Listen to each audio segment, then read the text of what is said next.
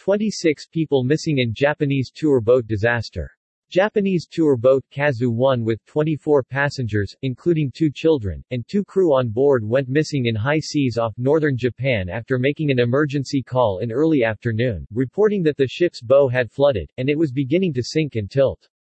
The crew reportedly said that all those on board were wearing life jackets. According to Japanese Coast Guard, the vessel got in trouble while it was traveling in rough and cold waters off the western coast of Shiratoko Peninsula in the northern island of Hokkaido on Saturday. The boat is believed to have been on a 3-hour sightseeing voyage around the Shiratoko Peninsula. The 19-ton tour boat has since lost contact, according to the Coast Guard. No survivors have been found after more than 7 hours of an intense search involving 6 patrol boats and 4 aircraft. Current sea temperatures in Shiratoko National Park are just slightly above freezing. Kazu-1 operator, Shiratoko Pleasure Cruise, stated that it could not comment on the accident immediately as it had to respond to calls from worried families of the missing passengers.